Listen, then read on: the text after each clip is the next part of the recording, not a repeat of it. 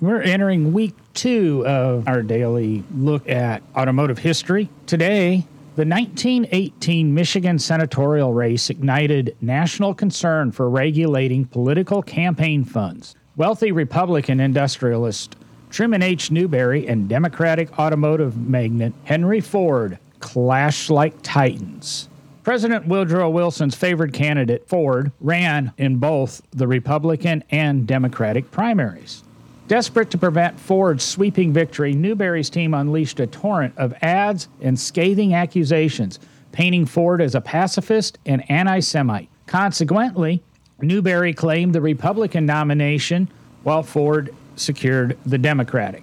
In November 1918, despite Ford's renowned status, Newberry triumphed in the general election, sparking outrage from citizens appalled by his campaign's lavish spending. Calls for his removal echoed throughout newspapers and among Republicans.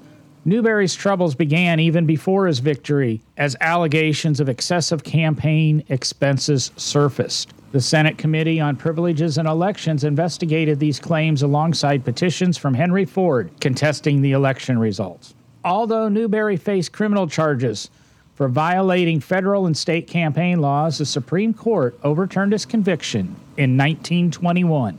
However, his battles within the Senate persisted. After recounting ballots and investigating fraud allegations, the majority of the Senate committee found no evidence of improper use of money and exonerated Newberry. Dissenting Democrats insisted he knew about the excessive expenditures and argued for his removal. Please keep in mind that these expenditures neared $200,000 in 1918. Debates raged in the Senate chambers until January 1922, with opponents asserting that Newberry's massive spending could not have gone unnoticed. Progressive Senator George W. Norris warned of a Senate dominated by wealthy men if Newberry was cleared. On January 12, 1922, the Senate condemned Newberry's excessive expenditures as harmful to its honor and dignity, yet voted 46-41 in favor of him as a duly elected senator from Michigan. The vote divided among party lines, with independent and radical Republicans siding with Democrats, while regular Republicans supported Newberry. This concluded the formal Senate action in the Newberry-Ford contest.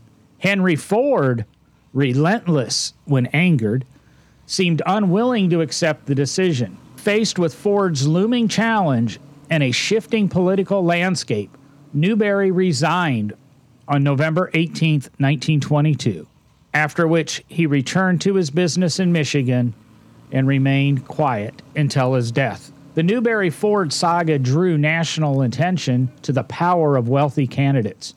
Both enjoyed political benefits from their fortunes. Ford pursued his grievances in court when insulted by Newberry's campaign. Though a personal vendetta, Ford's success hinged on public support for progressive ideals seeking to eliminate financial corruption from politics. The Supreme Court's ruling in the Newberry versus United States weakened attempts to control federal campaign expenditures. In response, Congress passed the Federal Corrupt Practices Act in 1925. Despite these efforts, financial irregularities persisted in congressional campaigns for decades, maybe even centuries. I hope you like this episode of No Driving Gloves.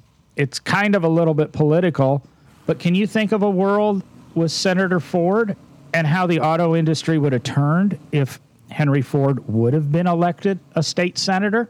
What would have become of the Ford Motor Company? What would have become of the automobile? President Ford could have a completely different meaning than it does now.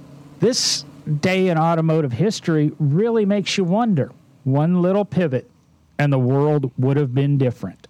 If you enjoyed this episode of No Driving Gloves, be sure to go to nodrivinggloves.com and subscribe to the podcast. Always, get off your ass and go burn some gas. John out.